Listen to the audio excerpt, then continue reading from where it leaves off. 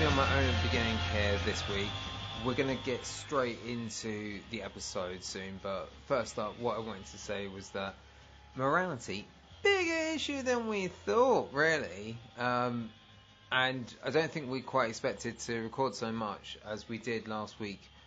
So we did this recording on Saturday, 30th of May, and what we found through doing the recording was actually it made more sense to split it into two recordings, to two different episodes, rather than having a massive 3-hour long episode that I don't think we really wanted to cut up because it all felt as though it belonged together. There's definitely bits where we go off on tangents that we probably could have if we wanted to make something that was quite solid and just all pure fact, but that's not really how we do things. I wanted to be a bit jokey. In this episode, we end up doing a pitch for a film. I talk about giants for some reason. There's all sorts of bits going on in here, but it's all good, and it's quite nice as well. But as well, starting off, we wanted to, as I mentioned, we recorded this on Saturday, the 30th of May. At that time, in the UK and in Oslo, we didn't quite have all the details and all the facts about what was happening in America at the time. And we do mention it during the episode, but the thing is that we didn't really know everything back then, and we didn't really make too much of an acknowledgement of it, and that's what we wanted to try and rectify here. So what we've done in our show notes is we put down two little links. One is a petition, and we just want, even if you're not sure about signing it or whatever, just please go onto the petition. It's through change.org. We're hoping that it gets somewhere. We're hoping that it helps people out. I'm not going to say exactly what it is because I want you to click on it and read it and see what's there. Yeah, and the other one is the Minnesota Freedom Fund. So this is a charity that's helping protesters that have been sent to jail and sent to prison wrongfully, so just for protesting during this time. And whether you believe in that or not, this is a charity that we feel should have a shout out and should be helped out. So if we earn anything off of this podcast, we'd be donating some of that to this charity. We're doing it just for the lols, but we're giving some of our own money to this charity, and anyone out there who has got money that they can, anything spare that they can give to this charity, like a $5, whatever, please do. If you don't have the funds available, then maybe just broadcast it. Just send it out there. Just say this is a nice thing to do. This is a nice place to put that energy, and maybe together we can just come together and it just be a bit nicer. But that's my 2 cents at the beginning of this. So we're just going to jump into the episode now.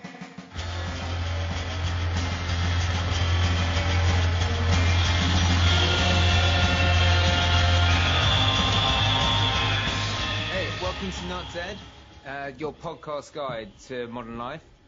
This week we're going to be talking about morality, and Alpa's going to be leading that one. But first, Craig, where are we this week, buddy? Well, you're saying your eyesight wasn't doing too well, so we're just on a little road trip right now, going towards Barnard Castle. We've still got a few miles to go, but I think we can get there. How's your eyes doing there, Cass? I mean, I ran over 2 badgers. One of them could have been a 4-year-old kid, but I'm doing good so far. I'm pretty sure I'm on the correct side of the road. Heading up to Barnard. We've got more than 30 miles to go, but this is a really intense eye test because you can't exactly. Where else would one get an eye test? Specsavers is closed right now. All the opticians are closed, so this is the only. That's what I'm saying. Where else would one go to get an eye test? Yeah, so definitely this is the moral and correct thing to do in a pandemic. Yeah, although Alpha's out there. Where would you drive? Where are you driving to? Because obviously Barnard Castle is the only place to drive to get an eye test. I think that's the thing. Everyone in Europe needs to drive to Barnard Castle. Yeah. It's a long way to go, especially if you're over here in Germany or Poland or something. That's miles. So for author's benefit, because I think you just said that you don't know where it is. It's near Durham, which is in the north of England. Right. So, it's very pretty. Like, you should see it. Like, it's really nice. Yeah. It's near a place called Teesdale. Right. I can imagine why someone. Actually, I now really want to go to Barnard Castle. I know we're taking the piss out of this, but I really want to go there now. It looks beautiful. I mean, I'll add it to. It's very pretty. I'll add it to the list of places I need to go, like Canterbury Commons and all that jazz. I'm just going to figure out how far. I'm using Google to figure out how far you'd have to go from Oslo to get there. So. I'm looking at like a 2-day road trip at least. It says 22 hours. Like, you could do that. I mean, like, we've done the drive from Oslo to London. It might have taken slightly longer than that, but I mean, I'm guessing the roads are clearer, so that's good. I mean, Guy, let's not do Antwerp again. That's just no way, man. But yeah, so Barnard Castle from London, it's about a 3-hour drive, 3-4-hour drive. How many miles is that? Wouldn't it be better than to drop down to maybe Rotterdam and take a ferry across to the north of Scotland and drive down? Oh, well, if you were coming from where you are, yeah.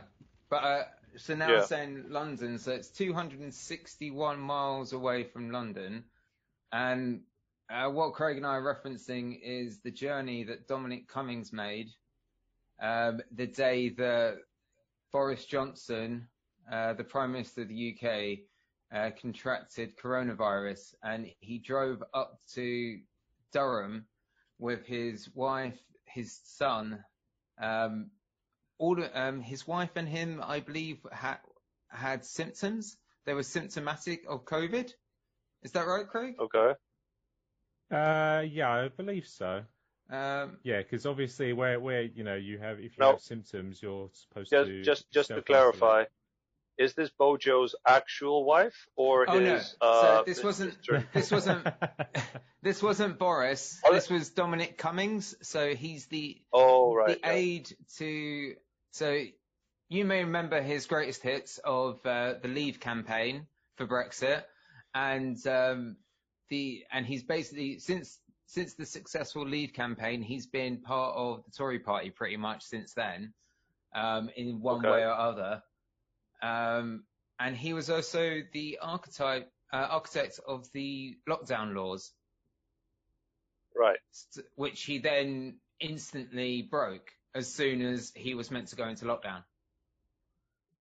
Of course, because why should this law apply to him? He's one of the ruling class. He can do whatever he wants. Yeah, which is fascinating because he's also one of these people in a Trumpian style where he tries to claim that he's one of the working people. He's one of the people, but I mean, I think a lot of the I mean, look at the way he dresses. He just wears casual clothes. He's definitely a norm. He dresses like a Burke. Like, he looks like an utter twat all the time. Not as bad as Trump. That's a disgrace to Burke. But no, like it's interesting, like him and Trump and Farage and like Boris and all these people who claim to be part of the normal everyday people. I think this just shows the fact that he drove up to his father's estate after leaving his townhouse in London. And it's like there's a lot of money that's coming out and that's just dripping off this guy. But it's okay. You down the pub that's just come out of your council estate and drinks in the Wetherspoons. He's one of you.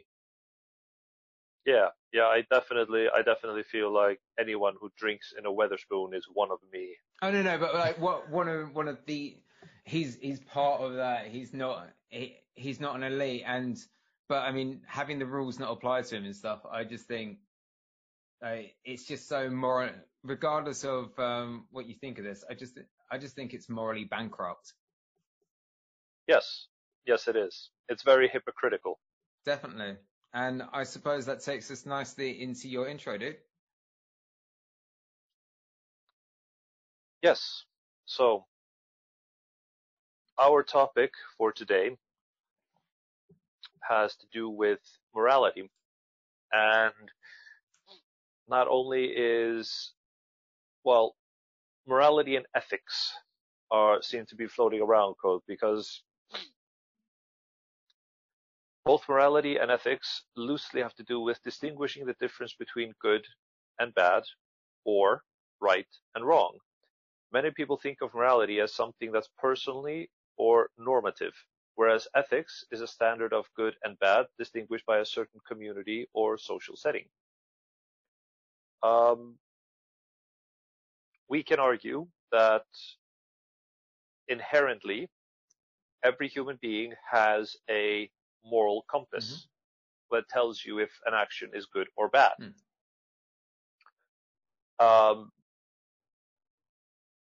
And then we have a lot of people arguing semantics because they say that we shouldn't define it as morality, we should call it ethics. So there's a bit of a back and forth in this research that I've been doing. But on the whole, I think we can all agree that every person has a sense of, to put it in layman's terms, right and wrong. Like there is just something inside of you that tells you, is this good or is this bad? Okay, so you're saying like a natural law. Yes, which is nurtured or neglected by your surroundings. Okay. So you can grow up being, I don't want to say like,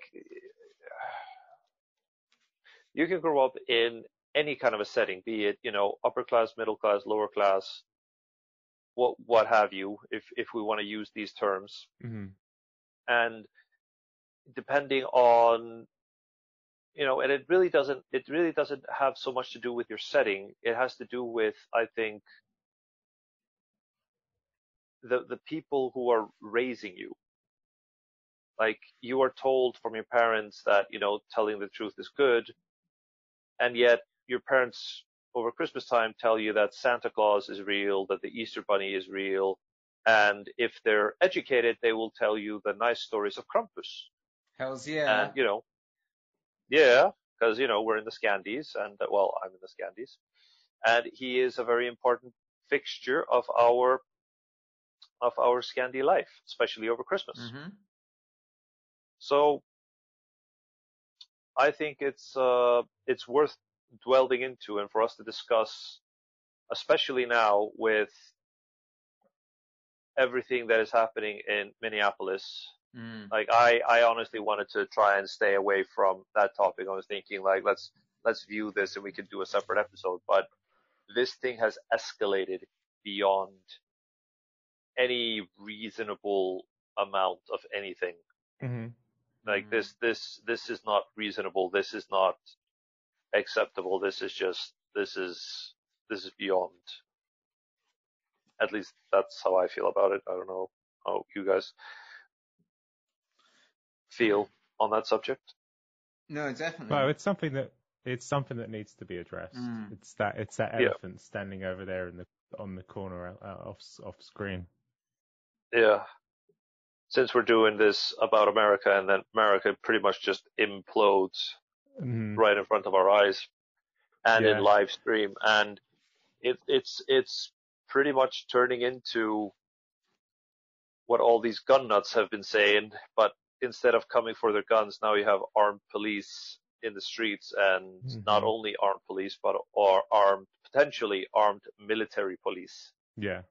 And entering the protests, and I think I saw something this morning that they arrested a film crew, not a film crew, a CNN. news crew. Yeah, it was a CNN reporter and the rest of his crew. While at the same time there was, this sort of goes into like the whole racism argument, but there was apparently a white reporter that was nearby that they did nothing to. But there was little to no reason why they arrested this CNN reporter in the first place. He was obviously, again, he's a reporter. He's allowed to be there. They spoke with him. They completely complied with what they were saying, and then they still just arrested them anyway. I've been looking at these. I've been looking at a lot of arrest videos, and like the only thing that comes to mind is just small dick complex. Like, as soon as someone challenges the police, they have to be all hoity-toity and, demonstrate their authority with no regard. Like, like, I'm pretty sure that somewhere out there are going to be decent, upstanding police officers. Yeah. I mean, they've got to be there somewhere. Not everyone is horrible, but at the exact same time, this does not look good. Like, this is just painful. So we'll circle back to that. I think Minnesota is not going away as a state. It might, hopefully.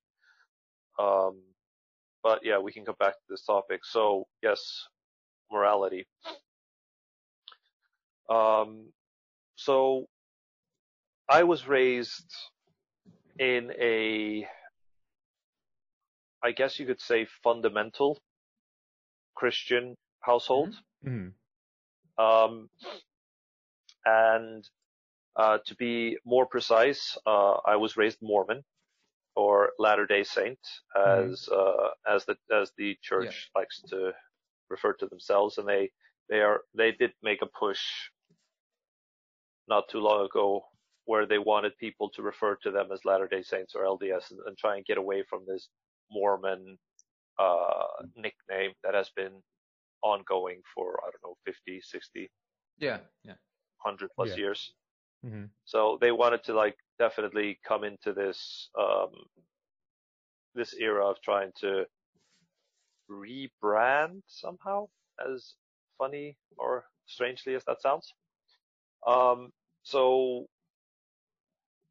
being raised in that kind of a household, everything was centered around the church. Like, all the teachings, all the paradigms, all the examples of leading a good and virtuous life comes from basically doctrine, or Bible, Book of Mormon, and other church-related material. Doctrine and Covenants, Pearl of Great Price, and so forth. So that was my upbringing, and somehow being raised in Iceland, where the national church is Lutheran, I somehow just assumed that everybody's childhood was pretty much the same, with people behaving in maybe not completely as extreme as my upbringing in terms of church going and prayer and all of that, but to some extent, people would be educated in religion and the Bible and so on and so forth. So it never really occurred to me until I got into my teens and I met some friends who had been to church a handful of times and had no idea what the Bible consisted of.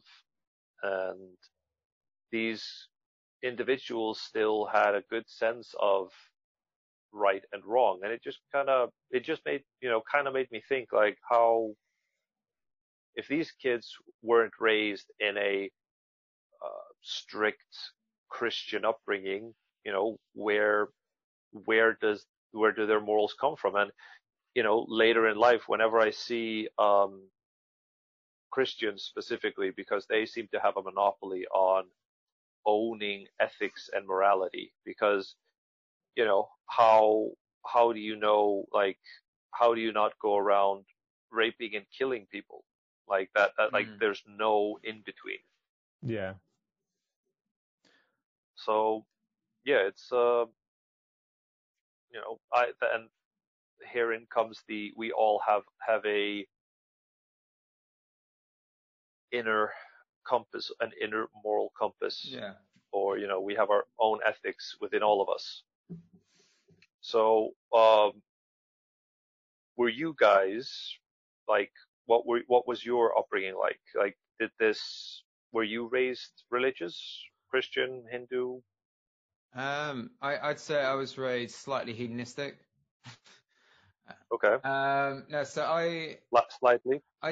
I did go to church. I mean, Craig, you could do some great counterpoints on this because this is just what my school did and what my upbringing was. But we had these things called assemblies. So that every morning, I think it was, I don't know, it was like years ago. So every morning we'd be in this big hall. We'd do like a forum style thing where the head teacher would say, "Hey, school, blah, blah, blah." And at the end, we'd sing a hymn.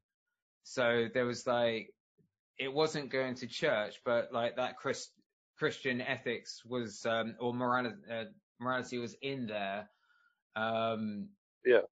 And each Christmas we'd go to do a choir service down at the local church. So that would be the day, like no classes, like for the afternoon or morning or whatever it was. We'd just be singing things, and maybe we'd get chocolates. I don't know.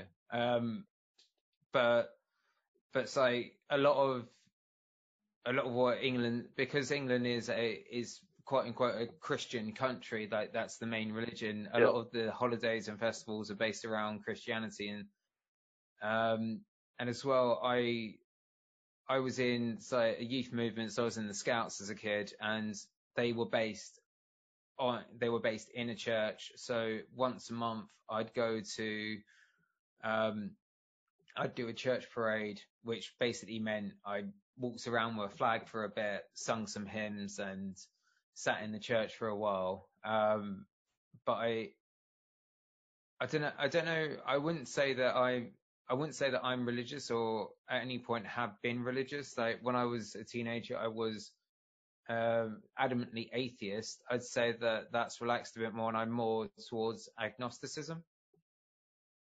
Okay. Mm-hmm. So how, like when you were growing up, like I wouldn't say what was the drive, but like how was the teaching of this is good, this is bad, like what, like in like not enforcing, but maybe trying to instill, for lack of a better term, decent behavior from you, like as you say yourself, you were raised in a bit of a hedonistic way. Well, yeah, that I don't know. It was more just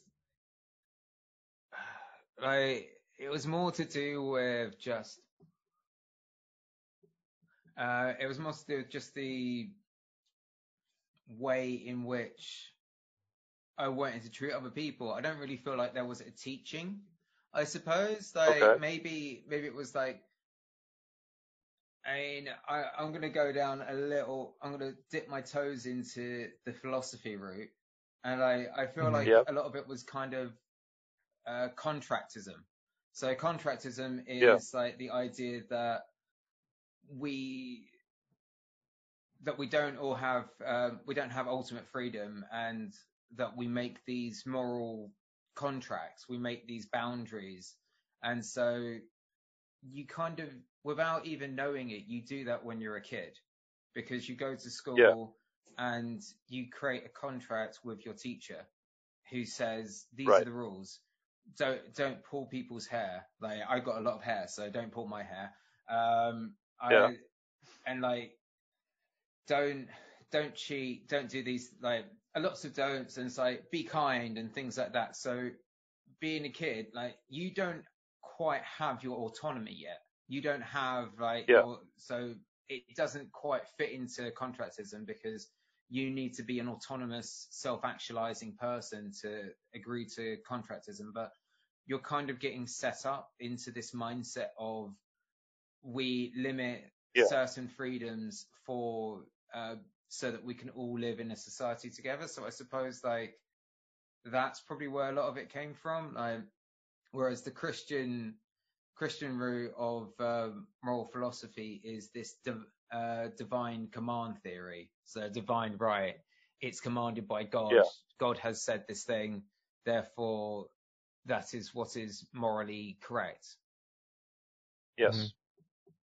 Which is still interesting because, as most people could be aware of, the Bible wasn't written until almost 300 years after the death of Christ, or in and around that time. So in 300 something, the Council of Nicaea came together and they decided what was going to be in the Bible. Like they constructed this book, and it wasn't until, was it the 6th century? And I'm not really sure if that means in 600 or 500 something, is when a Catholic, can't remember if he was a cardinal or a pope, but someone in the Catholic Church came out with the 7 deadly sins, or the 7 vices, basically. And people who were found to have any of these vices were deemed immoral.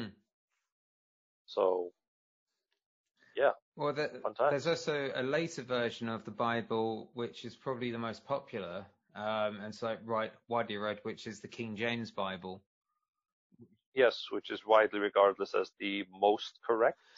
Yeah, which was written in 1611, and that was brought together by a council of King James. So the first King James I of England. Of the UK. Yeah. So he was the one who brought the UK together, and he wrote this he had his figures, his religious figures, write this Bible. Part of that is because it before that time it was written in Latin. So the majority. So you got these amazing stories of like pre-King James Bible, these vicars who. They were meant to have gone off and studied Latin, but they couldn't read or speak Latin. So they just stand up on the pew and they just make up all this nonsense, like ekamea, frolo. It's like all these words that sound Latin-esque, and then tell the people what that means. So they couldn't actually read the Bible. So, which is fantastic. So that meant that you had all these different things going on in different churches. So having a Bible that was written in the language of the time meant that the working class who could read, like the serfs who were educated enough to read, could read it. And so everyone was reading it. So, but like that Bible, like, come at me is propaganda. It was just King James propaganda, essentially. So it was all written to his moral laws. Are you telling me #fake news existed back then? I mean, I think the concept of real news and fact is a modern phenomenon. Yeah, huh? Like we've been living in the fake times longer than we've been living in the real. That's true. No, that's true. No, that is true. That is not hashtag. Just throwing facts out there. So I was surprised, Alpha, when you said you were raised Mormon. I thought that was kind of a joke when you originally said it, like in our little chat. Just because like it's not like the most well-known religion outside of America. And I imagine most people only know about Mormonism due to that musical. In popular culture. In popular culture, or the TV show Big Love. Mm-hmm. That was apparently a polygamist show that dealt with quote-unquote Mormons. Oh, okay. But so just to set the record straight, polygamy is not and has not been allowed in the Mormon Church. It was extenuating circumstances that drove them to polygamy, and as soon as those extenuating circumstances ended, so did the polygamy. And today, Utah has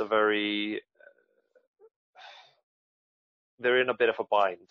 So Utah is very lax on, well, not lax, but they're very pro-religious choice, and you can't be persecuted for your religion inside of Utah. Right. Okay. But at the same time, polygamy is a federal offense. Like, it is not recognized as a way of life in the United States. So there are a lot of polygamist compounds in Utah, and the legislators, they can't do anything about it. The church, whose main base is in Utah, has said that anyone found practicing polygamy will be excommunicated from the church, which is that is the highest punishment the church can put on you, is excommunicate you. But as soon as, and sadly, this has been the reality of many of these compounds, that underage girls are married to grown-as men. And there is reports of abuse, both physical, mental, and sexual.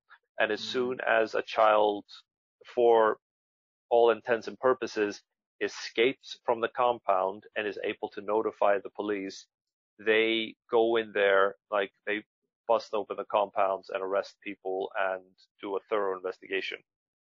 So I was told, and I don't know how true this is, I guess I can go and fact check this later on the web, but for people who live in Utah, they've told me that there is a monitoring system of all the compounds. They are aware of them, and there are law enforcement people who just sit and are watching and monitoring these compounds, waiting to have an excuse to go in there and bust them up. Yeah. So yeah, that's life. That's a little bit of life in Utah. I mean, we could go deeper into that, because I can imagine that, like, some of these, so not just like established religions, or like quote unquote established religions, but if you were to be a cult, so if you were to have a small, it's like you started up a new religion, so you could just create your moral code. So I worship X deity. These are the tenets that this is based on. You just write some religious doctrines around that, and then suddenly it becomes like this.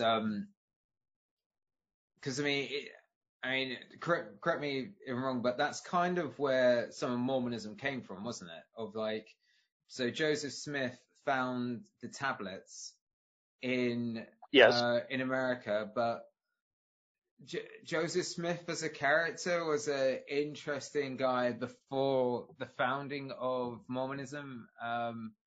Yes, he was. He had a very, he had a way. So, like, from what I understand of him, he faked finding Indian burial grounds. Like, so this is one of the things of, like, at the time there was, I can't remember where in America he was based in, but New York. Yeah. So when he it was kind of in the Depression, so farms weren't doing that great, and when he was going around, like, as a way of entertainment, basically, he'd just sort of like go onto these people's land and say, "Oh, I'm feeling the energies here, that there's something beneath the surface." And sometimes he'd go to a farmer's land beforehand and bury something so that they'd find something, or at least that's what I heard. That's what I read about this. I mean, this happens like over 100 years ago. So take everything with a pinch of salt. Yeah. So there is evidence that Joseph Smith, before his life as a prophet of a Christian church, was, fairly accurately, was a charlatan. So yeah, that is actually a thing. Which is funny because as much as we were taught about this prophet of the church,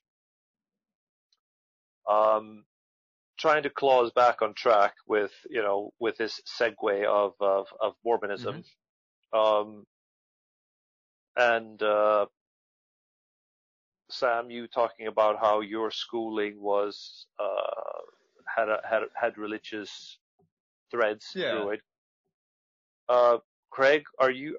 Can we assume that you were the normal one? Oh, hang on. I think my stupid camera's crashed again. Oh, did it overheat? Probably. Yeah, don't worry, man. I kind of like how it's frozen. Yeah.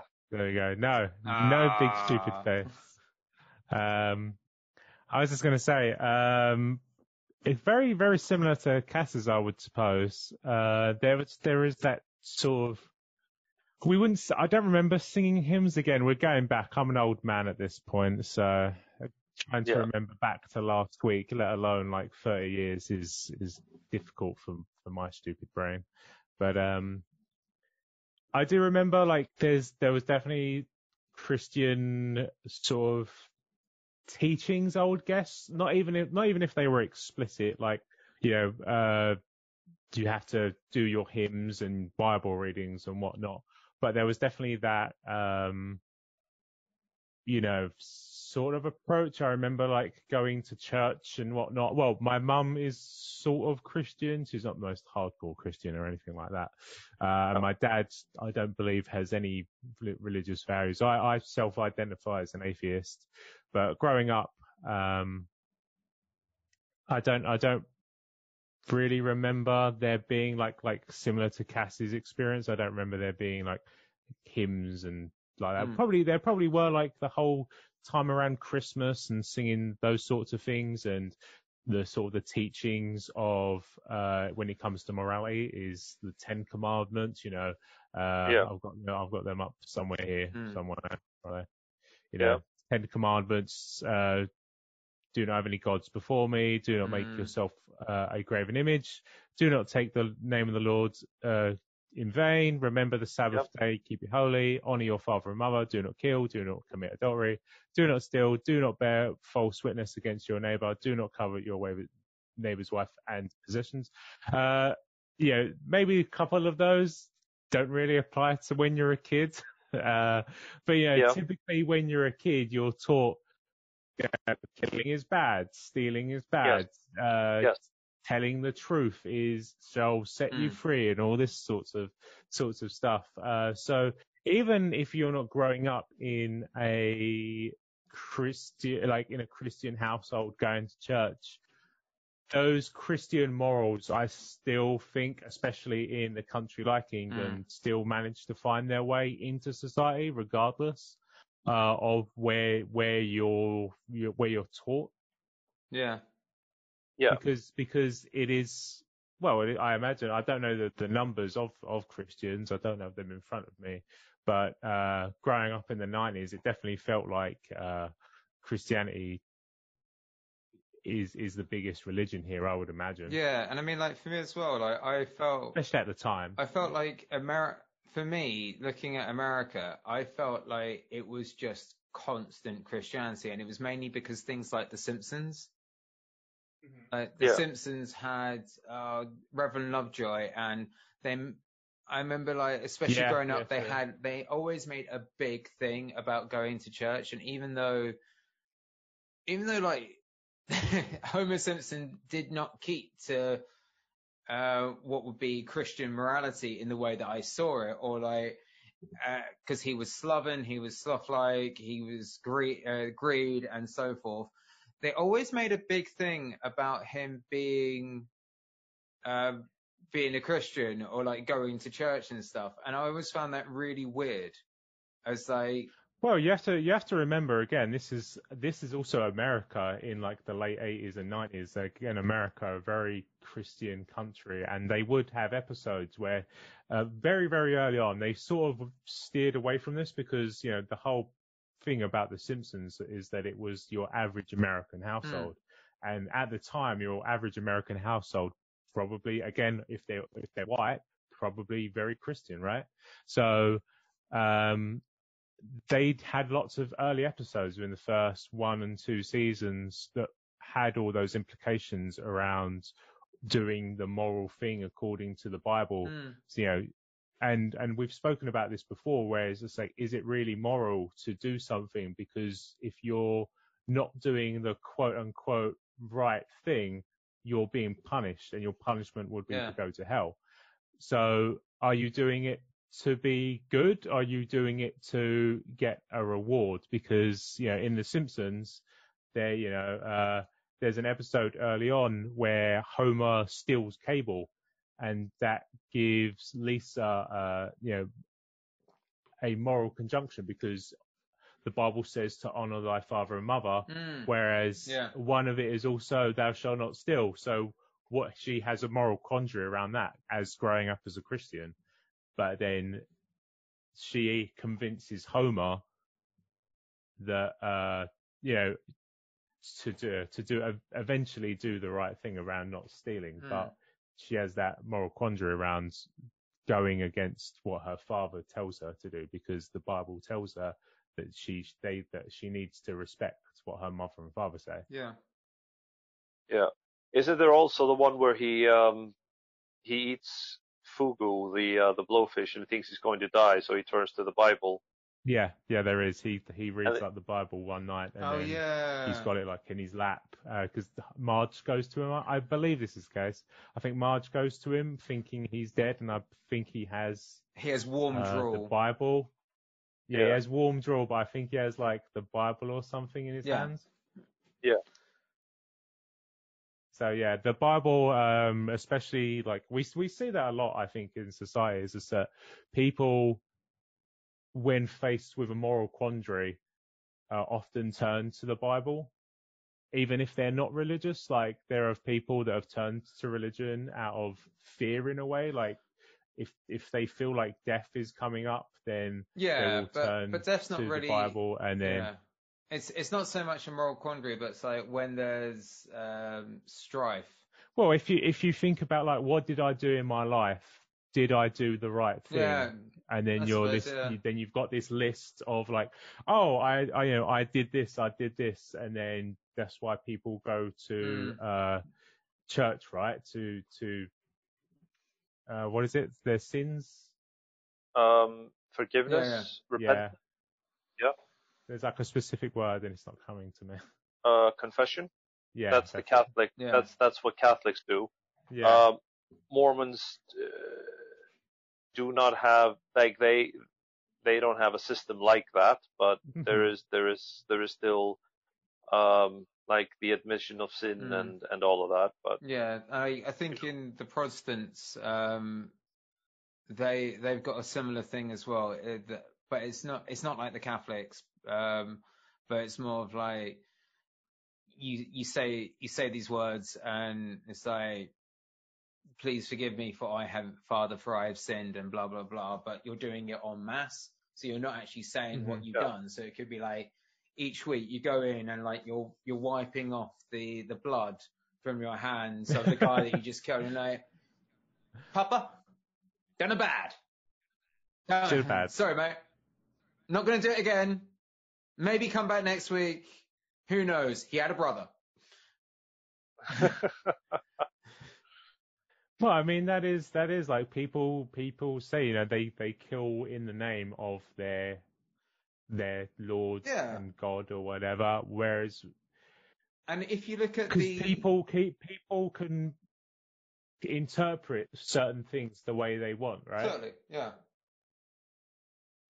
And I mean, as well, like going into this, like we're not even just interpreting, but that idea of the confession, Catholic, so Italian gangsters in, say, old school New York, all of them Catholic. Mm-hmm. A very religious community, Catholic, would go to church and ask for forgiveness from their father, like the priest. Yeah. And yeah. So it's like just a very strange concept, and like this sort of. So I mentioned about like a divine command theory. This just sort of like criticizes it so much, because it's all, if it's down to interpretation of what you see as your interpretation of the Bible, then can you, or your ex-religious text, how can you say that this is a moral guide? Like, we've mentioned several branches of Christianity alone here. There's multiple branches of Christianity. Can you say that that gives you a concrete moral guide towards life? Islam, there's 3 main strands of Islam. Buddhism, there are several different strands. Pretty much all religions have different strands that fit with the ideologies of the people who want to fit those different strands. So you can't say that there's this one text. And I mean, like, we even mentioned several different Christian texts. So which one do you choose?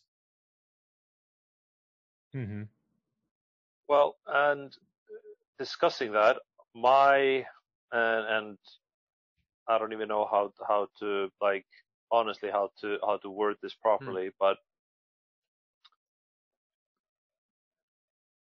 if you read the Bible, now I'm just going off what you boys have said earlier in this chat, that or in this podcast, that you have some religious upbringing, like a little bit, like maybe not a whole lot, but a little bit.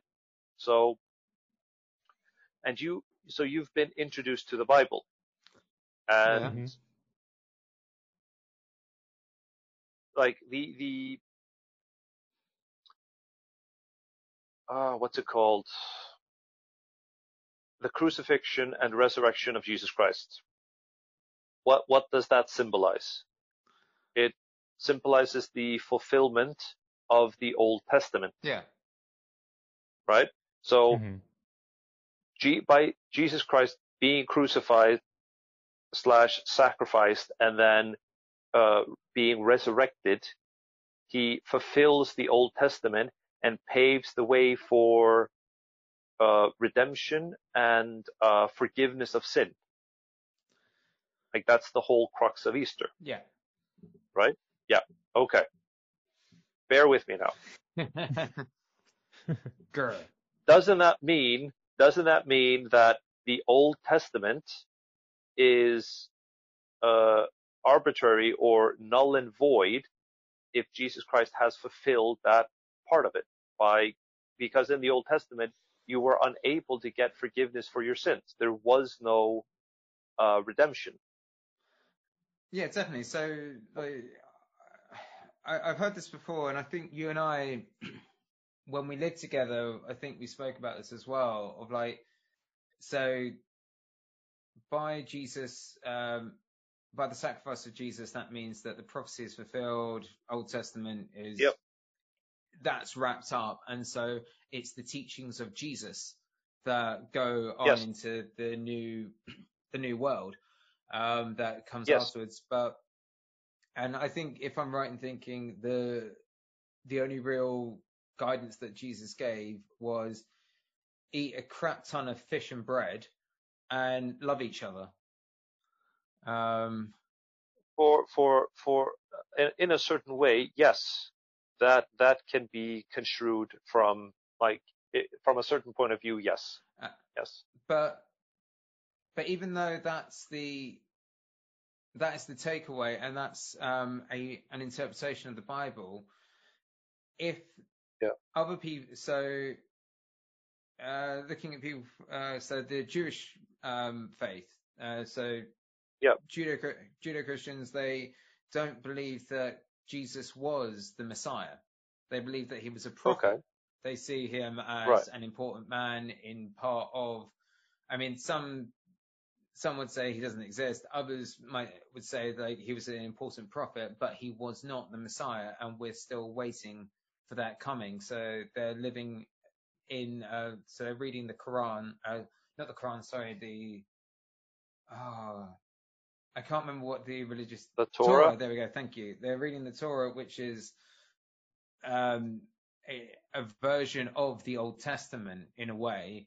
And so that there's the division there. So is that still who's morally right based on their books there? Okay. Well, who's morally right? I mean, again, if this we're falls going by divine command theory. Yeah. Then for them, because they do not accept Jesus Christ's sacrifice, they would be beholden to the Old Testament.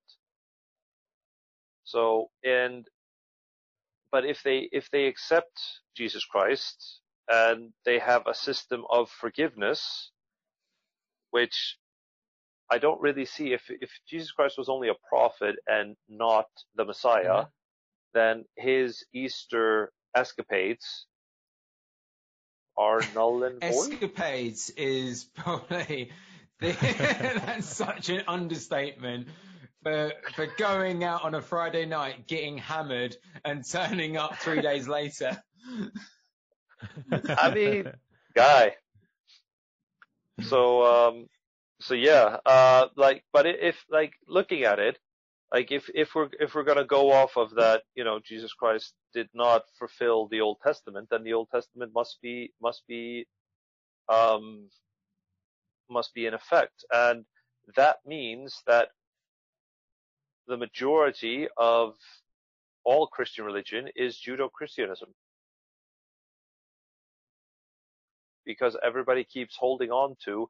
Don't get me wrong, the simple fact that the Ten Commandments are a great way to build a society. Yeah. They're great for, this is a society that I want to live in. Definitely. Absolutely. No question about it. I much rather have, a set of rules. Yeah. And the foundations of which work fine with the Ten Commandments. Okay. Now, we can polish them down to 5. Don't steal, don't lie, don't kill, don't rape. Yeah. And, honor thy father and thy mother. Yeah, I mean, just, be respectful. And I mean, we could add the 6th about, keeping the Sabbath holy, so people get at least one day off from work instead of, being slaved out in free market capitalism. This is all well and good, but at the same time, the important bits of love one another that Jesus, and love thyself, important, and love thyself, yep, daily, sometimes multiple times. It's important to do. Thanks, Greg. It's healthy. Yeah, keeps your blood pressure down and helps you sleep. We're going back to Italian VPN. Again, we're not doctors. Consult your doctor, research you stuff. might not need to tell your doctor about that. Just have fun. Excuse me, doctor. I find that I love myself too much. Or not enough. Could you help? I mean, there will be ample evidence online. Anyway, moving along. Yes, please. So, I think it's important for us to now that we've discussed the introduction of morality and where it comes from. Well, I mean, how sure. I mean, or I felt we were giving an introduction into how how morality is portrayed in today's society. That's just the Christian take though, because like there's all sorts of other philosophies and theories about morality. I'll say like this is our religious take on morality is the Christian version of it. But at the same time, I think it's important to, of course, we acknowledge other religions have their sense of. Okay, but do you need religion to be moral? No, absolutely not, and that's what I tried to discuss at the beginning of this topic, is saying that nurture nature is a very big and a very important part of ethics and morality. Like what are you raised in? Are you raised in a household that cares about the individuals and its community, or are you raised in a very self-centered environment? Mm-hmm. So you can't. Okay, so I'm gonna throw something in here, man. I'm gonna throw something in here. Yeah. Can you be self-centered and still be morally just? Of course. So, of course. I mean, so that's the thing there. Like, we're just talking about different priorities of morality. So, are we saying that there is one moral rule, or are we saying that there's multiple moral rules? I think, like, and this is me personally, and I mean, I'm not a professor in ethics. Wait, you're not? Well, God damn it, I'm out. We've just wasted our lives here thinking I was some sort of authority on this, but of course there are instances where you have to be, for lack of a better word, selfish. Mm-hmm. There are times that absolutely 100% require you to think of yourself before thinking of others. Absolutely.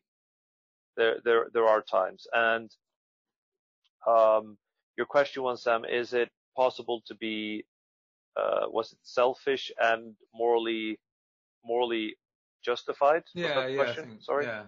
Is that so? Yeah. In your view, is that something that you can see? Yeah. Yes, absolutely. When the other person is literally being unreasonable or detrimental to your mental health, like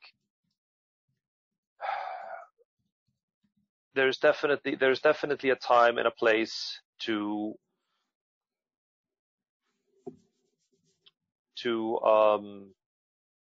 take care of oneself. As we said, love yourself and love others. So yes, there is a time to be selfless, and yes, there is a time to be protective of oneself. Yeah. So yeah, absolutely. I'm trying to think of a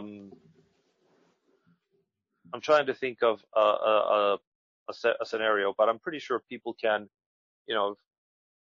look at and think of scenarios by themselves. I mean, if you guys want to chime in here with any kind of paradigms or suggestions or questions of the sort, please. It's like a time when you could do so, when being selfish is morally just. Yes. Or quote unquote selfish. Yes, quote unquote selfish. I don't know. I don't feel it. Like I'm gonna give you like a hypothetical which is based in game theory. So, all right. So there's two of you. So this works out well. Okay.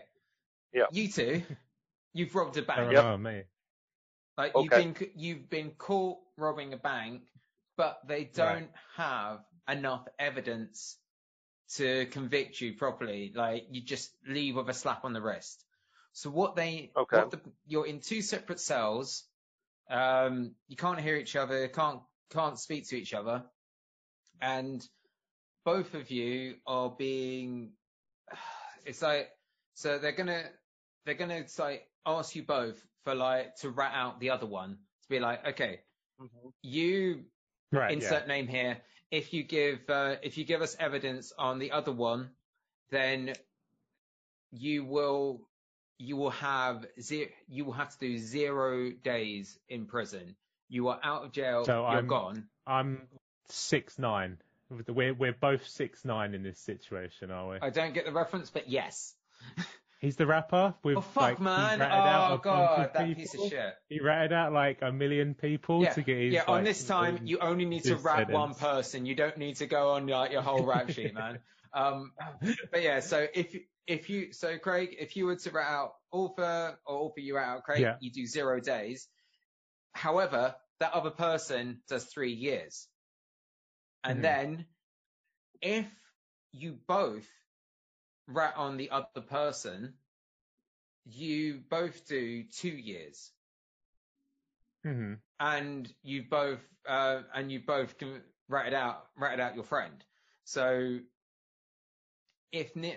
which means that I get what you're saying. So basically, if I say I'm the one who did it to clear Ulfa, then I would get 3 years. He would get no time. You're not confessing. There's no confession here. Like, confession's off the table, because basically you could go free. You could go absolutely free. But if you were to say Ulfa did it, then he gets 3. Yeah. He gets 3 years, and you get none. But that's a choice though, right? I could say that as because I could think I say, like, let's have a scenario where I don't have anything I could feel I don't have anything to live for. Ulfa's got a family and kids. I've got nothing. I'm just a drug head that's on the streets that wanted to do this job. Are you a drug head on the streets? Ulfa. I could be. Okay. In this scenario that we're creating, because I doubt Ulfa and I would be in our day-to-day lives. I very much doubt that Ulfa and I are the type of people that would go in and rob a bank. You are playing a character, Craig. That's what I'm saying. I'm creating this But why are you now a meth head? Somehow this character can't Not say that I did it. Not all meth heads rob banks. You don't have to be a meth head to rob someone. No, that's what I'm saying. But you're saying I can't say I did it. I mean, like, no, there is no self-sacrifice. That's what you're saying. I can't in this scenario. In this bell jar scenario, there's like the option of it's like the two possible. If your aim is freedom, so I'm making an assumption that you want to be free, that you're not choosing to go in jail. Like, you could by all means choose, but that means that probably what would happen is that if you were to confess and then Ulfa was to confess, because you don't know what's happening in the other cell. Exactly. So that would mean both of you get 3 years then, which would be all, so whatever. So that would be that would be a worse scenario, or maybe you both get 2 years still. Like, what would be the best thing for you both to do in this situation would be neither of you confess, and then that means that you both get 0 days in prison. Yeah. So it's just literally saying nothing. Yeah, but then. Yeah. So. But then that's the thing with this of you don't know what the other person's going to do. Well, for my parts, the premise is a bit flawed. Okay. Because as a somewhat moral person of decency, robbing a bank is, of course, I mean, that's a wrong act, and we've done something morally apprehensible in the beginning. Yeah. So if that's the case, we're already morally like bad people. Okay. So our morals would likely be out the window anyway. Yeah. So but given the fact that we're still to some extent moral people. Mm-hmm. I mean, for me, I wouldn't say anything. I would just be like, yeah, whatever. Like, they got us. They've got very little evidence. I'd roll my dice with not saying anything. Yeah, if we know they have very little evidence against us, then I think both parties would be. Well, I feel that we would both be.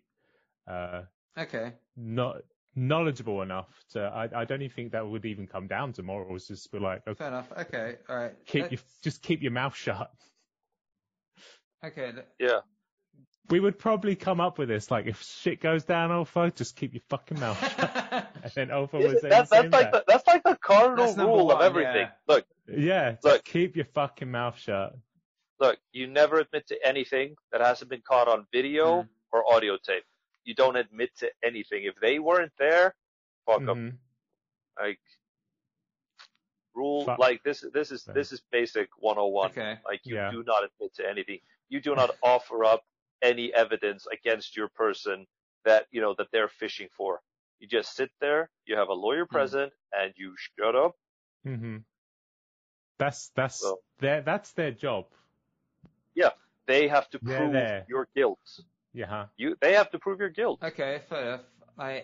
Okay, so going back to Christianity for a second, I've got two arguments from Plato.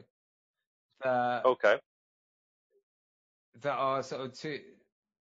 That's what he kind. So when Plato was talking about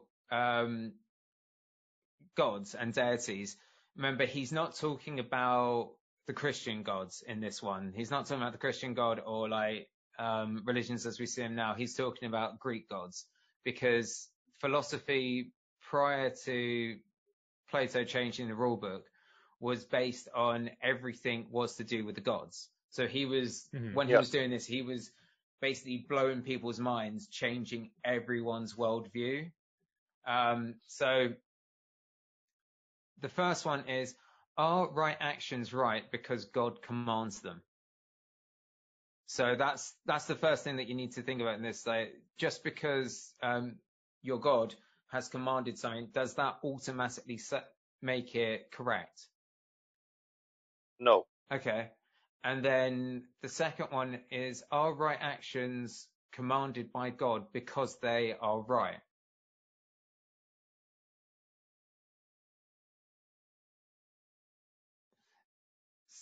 One more time. Are right actions commanded by God because they are right? So what he's basically getting at here is that the action. So if your deity makes a choice, makes an action of, this is what we're going to do, is it based on a philosophy or a theory that is making that decision right? So the onus of the correctness of the decision is not the deity. It is this external theory, this external force that is making it so. Possibly, but the the Greek gods were fallible, just like the Scandi gods. That's actually something I was going to say. It's just like the whole thing is that they had these huge flaws. That's a fan. Like, yeah, all these gods did have these flaws. They were more humanistic in a sense than because God as he stands in the Christian religion is omnipotent, and he's this perfect being, or they are this perfect being. But by this question, are right actions commanded by God because they are right? It means that if that is so, if that is true, then that means that God is working on a moral principle and a moral theory. And so Plato would argue that rather than following God's theories, God's commandments, because of this is what God says, we should be focused more on figuring out the moral principle, not on the words that are said. Exactly. Now, coming back to that, the Greek mythos have a lot of questionable deity, right? Now, I don't know all of them. Like, I know Helios, for example. I don't know any of his exploits, but I know who he is. And just similarly to Norse mythology, you have Zeus, like Odin, the All-Father, like generally the greatest god, right? But even if you're a follower of Zeus, and Zeus comes down and says, "Mortal, obey my word," and he commands you to do something, this guy cheated on his wife how many times? Yeah, but this is how immoral. But this is the beauty of this argument, that it doesn't mean that it has to be one religion or another religion, because it still stands. You could take this and you could take Mormonism, Catholicism, Islam, Hinduism. You could take Buddhism. You could say, Buddhism. You can take all the isms. All the isms, every ism, and every ism. Well, no, every ology, and you could place it in there. So you could ask, we're saying that the actions by X religious text is correct because it has been done, it has been made by this person, but is it? Then we have to come back to the difference of, for example, Christianism, Judaism, and Islam, is they believe that their God is perfect and infallible. Whilst as the heathen religions, air quotes, if you like, of the Greeks and the Nords, their gods were fallible. So coming back to that, it stands even if you're saying that your God is infallible. No, because that's what I'm saying is, in the Old Testament and even in the Book of Mormon, there are stories where God condones death. Yeah. Like God comes down, like the paradigm where he tells Abraham to sacrifice his son Isaac. He stops it. Fair enough, he does stop it, but there is a time when it was like testing his faith. But at the same time, really though? Back when God was Ashton Kutcher. Christian God sure does love to test. Yeah, he does, yeah. Imagine if it was all a prank. I reckon he just did a bunch of pranks. So there was like that time when Noah built the ark and he was like, "Oh mate, I didn't think he'd actually do it. I'm going to have to kill everyone. I'm going to have to flood now. Oh, why would you make me do this? The unicorns! You didn't grab the unicorns! They were my favorite." I mean, yeah, there is that. There is that. But at the same time, like arguing this, I understand where you're going, and if we go off of the principle, whatever God says is correct and just,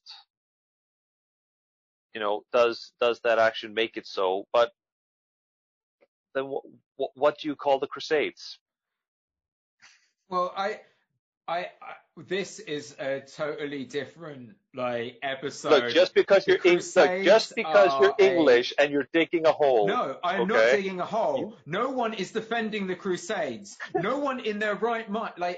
If anyone listening to this, hang on, I'm gonna go on the internet, you guys. I think I'll find someone who can defend the Crusades for us. There are people who will probably defend the Crusades, but okay, so I'm gonna talk about my favorite of the Crusades, the Third Crusade. Okay.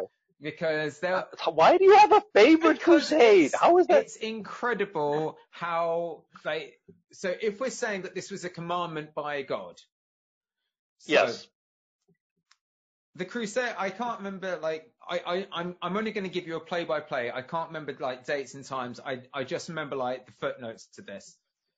Pope was like, G-Man said we got to go kill some. And then the general was like, yeah, bruv. Went out, but they didn't have the money for the boats. They didn't have the money for the boats and the weaponry and stuff.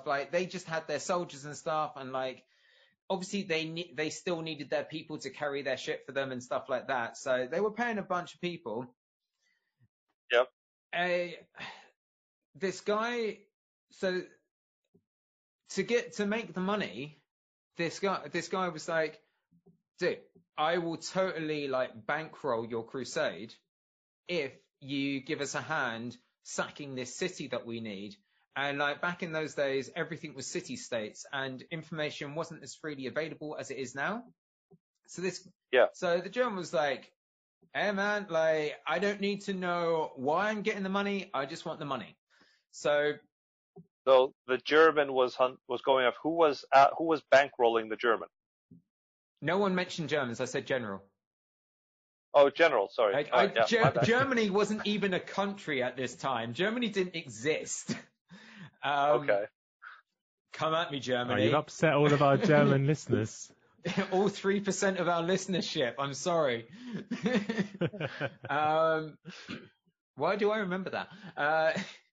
So this general like got in the boat and he went and he sacked Constantinople, which is now Istanbul. Sacked Constantinople. The guy that was bankrolling him followed Islam. Yeah. So he was a Muslim guy who wanted that city, and Constantinople at that time, unbeknownst to this general, was the jewel of the Christian empire. So you had Christians fighting Christians. Yeah, so not only did you have Christians fighting Christians, you had Christians ransacking Christians on a crusade, a holy war, ransacking the jewel of the Christian empire so that they could hand it over to a Muslim leader. Yep. Which is, if you just think about it, brilliant, because it just shows how ridiculous these crusades were. Having learnt about this, Pope does the only thing that he can think of, excommunicates the entire army that is part of this crusade, because they are now enemies of God. They are enemies of Catholicism. They shouldn't be. Yeah. Obviously, like this army who believe themselves to be on a holy righteous crusade, getting a bit of a tiz. Yeah. Because they're like, we just got excommunicated. We done a big bad. So they basically go off and they're like, we got to make things right. We got to do this. We got to do this for our boy God. In that voice, yeah, I hope so. Definitely. So they're like pumped and they're going around and they're like ransacking places and they're being like, for Christianity. They're raiding more Christian countries, more Christian cities. They're just like doing and they're creating like all this chaos in an area that makes a power vacuum, which then destabilizes. So this is basically America back in the Crusades. Yeah, like it essentially, like people with all of the gusto, all of the religious fervor, but no real thought or being taken about what they're doing. And that is why the Third Crusade and the Final Crusade is my favorite crusade. I mean, yeah, if it is the Final Crusade, I think it's like I think that's the good bit of it. I mean, you could probably argue you don't want that second one. That's just filler. Yeah, that was like they really brought it home at the end of that trilogy. Yeah. Yeah. I think we should really make a movie about this. I don't. We can barely string a podcast together. I don't know if we're going to get a film out. I mean, I'm pretty sure D.B. Weiss and the other guy from Game of Thrones are not doing anything at the moment. They shouldn't be.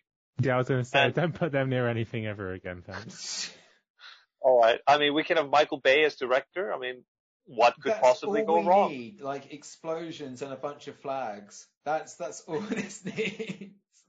Constantinople. Can we get Weller on this? I mean, Weller have that good army technology from Lord of the Rings. Oh yeah, yeah. Yeah, like we could get a bunch of how many people fought in the Crusades? Do we have a number?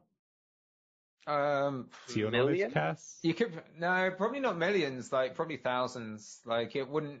Oh, there we go. Easy. Yeah. Weta had that technology 20 years ago, where there was 20,000 orcs and humans on screen at one time. So we could definitely make a Crusades movie. Yeah. We could we get what's his name? We don't get Michael Bay. We get Mel Gibson to direct it. Ooh. He does love a Christian text. That still stings. Was he? Did he do that Noah movie? No, he did The Passion of the Christ. He did The Passion of the Christ, that's right. Oh, I'm thinking of, is it Crow who did the Noah movie? Yeah. I don't know who directed that, though, but he was in that. Ray Winston was in that movie as well. But, okay, so we're going back to biblical, that's the biblical age of Noah. Yeah. Ray Winston is in this movie doing an East London, accent, his modern day accent that Ray Winston speaks in, and he's like, "Oi, Noah, I got a bit of a beef with you, innit, Gov?" And that is honestly, that I'm not even taking the piss. Okay, I'm taking the piss a bit with what he says, but that is how he talks in that movie because he's Ray Winston. He can't do any other accent. Okay. So we need to get Ray Winston in on this, Mel Gibson and Weta to do the technology. Yeah. Cass has just come back to hear what I was saying and just looks so confused. I'm into it. I don't know what I'm agreeing to, but I'm into it. Yeah, you're going to rue the day, Sam. Yeah, we were just quickly talking about, do you remember that Noah movie with Russell Crowe that came out a few years ago? I blank most of Russell Crowe's career from my memory. Other than Gladiator.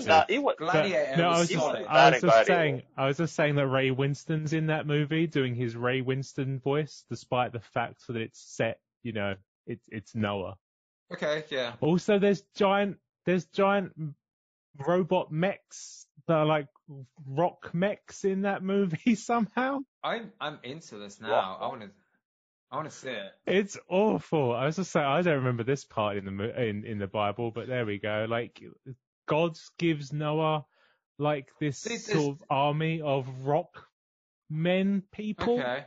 What? I don't remember that. I don't. Well, there are giants in the Bible. There are yeah. And maybe it's just them, but the way the movie does it is so. It's just ridiculous. You every interpretation of in media anyway of Noah is that he builds this fucking great big boat, and then they're just nope, giant rock mechs. Fair enough. Giant rock mechs. Okay. Who doesn't love a mech? That's true. Did you see that? What was it? Gypsy Danger movie, Pacific Rim. Oh yeah. That is. That was bad. I like that. No, don't get me wrong. Oh, I'm so glad you're actually on my side because I actually really don't like Pacific Rim. It's terrible. I like the terrible film. So many people love that movie. Yeah. I've been in heated arguments with people. So I don't want to have a heated argument over a fucking movie, but people are weirdly passionate about that movie. It's just the only one reason to like that film, and it's Charlie Day. Yeah, go on. I thought you were going to say, he's really annoying in that movie. Charlie Day is annoying in everything that he does, but that's what makes him charming. Great. He's typically charming in that annoying way. In this, he's just weirdly annoying. But the special effects fantastic, and when the action happens, it's fantastic. But it's a 2-hour movie with 20 minutes of action. So yeah. No, that's it's what I'm saying. Not Evangelion, which is what I wanted. And speaking of religious texts, you basically need to read so many of them if you want to understand Evangelion. Oh my god, I still don't get the ending. I still don't get what was going on.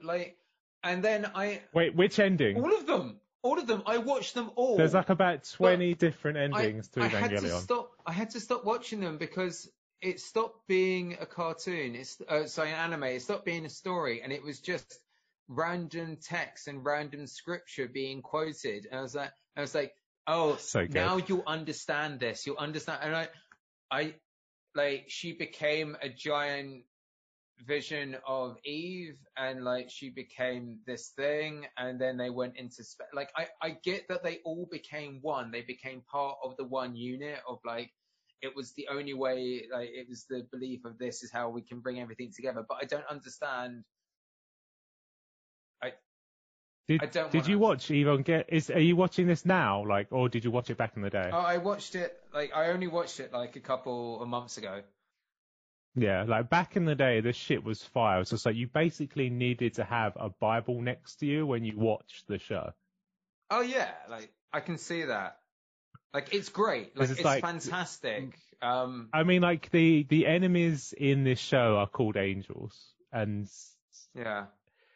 Oh god, it's such a weird, brilliant show. It's got so many beautiful like bits though. Like some of like the way they frame it is so fucking iconic and beautiful.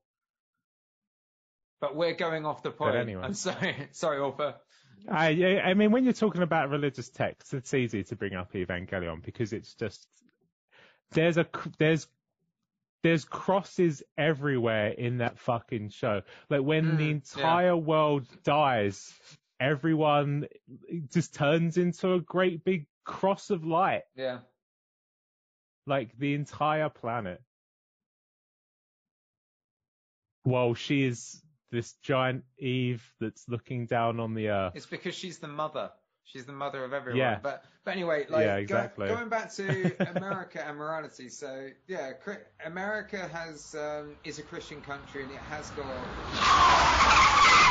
Okay, whoa. Okay, so that's where we end. So yeah, a bit of a weird note, as I said, on Evangelion there. I don't know why we got onto that, but we did. So right now, that's it. That is Christian morality done. We are finished right there. We might touch on it a little bit in the next episode, but really the next episode is morality as a whole. It goes a bit into Kant, it goes a bit into altruism, it goes into contractism, like we took all the isms. You love isms, we got you covered with them isms. But what I do want to cover just very last off, which I spoke about at the very top of the show, that petition. Please go into change.org petition, have a read of it. If you don't agree with the petition, then maybe find someone who does. Maybe like have a conversation. Like that's where we should be right now. This is the time that we should be doing some reflecting. We should be having a conversation. If you don't believe in it and you don't believe in the rights, or you don't believe in what's happening right now, find people, come together, talk to people. As well, that other charity that we're talking about, the Minnesota Freedom Fund, go on their website, find out a bit about what they are, have a look at things. If you can't give anything, like obviously if you can give something, go in there, 5p, 20p, like 2,500,000 pounds or like €2, I don't know, whatever you got. Just post it in there, give people a little bit of hope, a little bit of help out here. And if you can't, just broadcast it, send it far and wide. Just let people know that this is a place that you can use to support others, people in need, which is what we really need now. We just all need to be coming together. So yeah, just spread the love, maybe hug someone, not someone outside of your family, because we have got a pandemic on at the moment. So virtual hugs only, guys. Yeah, that's it. And yeah, just remember to love yourselves and love those around you. All right. Bye.